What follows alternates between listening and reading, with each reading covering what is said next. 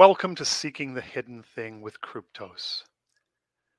Today we are discussing why true AI will never happen.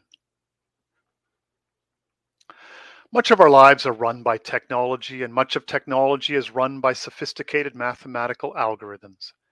As they have become more powerful, these machines seem to act more alive. This is a lie, a sophisticated lie granted, but still a falsehood. They are a simulacrum. They seem to be able to write and dialogue with us. They seem to be able to produce art. But all of it is a complex shadow puppet game. There is intelligence involved, but it is not in the machines or the algorithms. The intelligence belongs to the technicians and programmers, the creative, intelligent human beings who are invented and made these marvels of technical wizardry. The sooner we divest ourselves of the mythology that has come to surround these amazing machines, and they are amazing, the better we will be able to deal with their place and role in our society. What is intelligence? The only really honest answer to that question is that no one really knows. We see evidence of it in the people we meet all the time. This is where the confusion arises for most. Our perception of intelligence is largely based on what we see and experience in others. But once you look under the hood and ask the question, how does it all work? Things get much more murky. So you type something into the chat GPT dialog box, and within seconds, you will start receiving back fairly competent and at times sophisticated answers. If you look at the surface appearances, it may seem to act a lot like an intelligent entity. But is it? A clever person of reasonable intelligence can quickly start exposing the flaws and limitations of a program like ChatGPT. But it does, for many, raise a lot of frightening questions. At the top of the list would have to be, will it eventually be able to think on its own?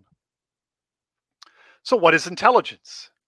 Is it the mere ability to make calculations? At this point, computers and algorithms can do complex mathematical calculations faster and more accurately than any human can. But is that the only measure of intelligence? How does one decide which calculations to make? How do we come up with the underlying mathematics that make up the algorithms? Is the machine aware that it is doing calculations?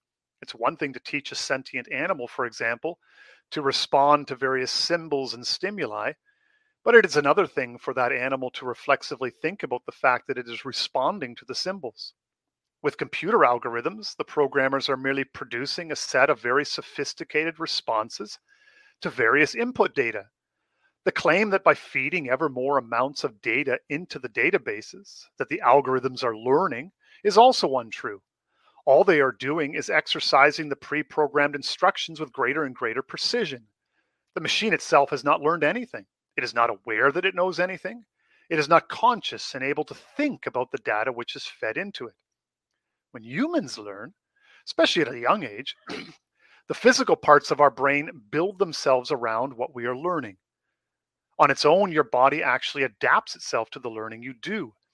The more proficient you are at a task, the less energy it takes for you to do it, the less conscious you are of doing it. Your brain structure gets faster and better adapted to the task the more that you do it. This is where the term muscle memory comes from. Robots and computers, the hardware and software do not, nor can they adapt in this way. The structure of the computer chips are not changing. The algorithms are not being rewritten by the data.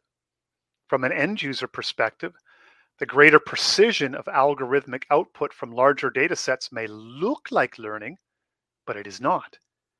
If there is learning and adaptation taking place, it is happening in the minds and bodies of the engineers. Self-reflection is not the only problem with the idea of machine intelligence.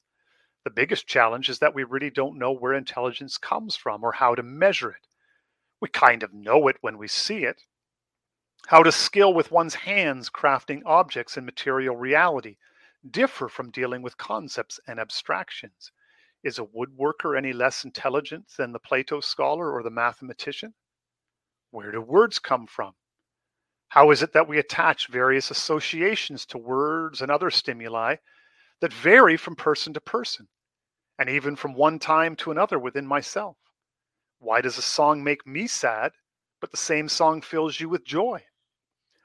Much of our cognition happens out of sight in preconscious and the subconscious. How do you account for it in an algorithm? The fact that your mind sifts and filters all the stimuli you receive before you are aware of the facts that you have received it, making decisions about what you are allowed to see, hear, smell, taste, and touch. How can you write an algorithm for a process which is entirely opaque to our consciousness? And this brings us to the main problem with these algorithmic simulations: legibility.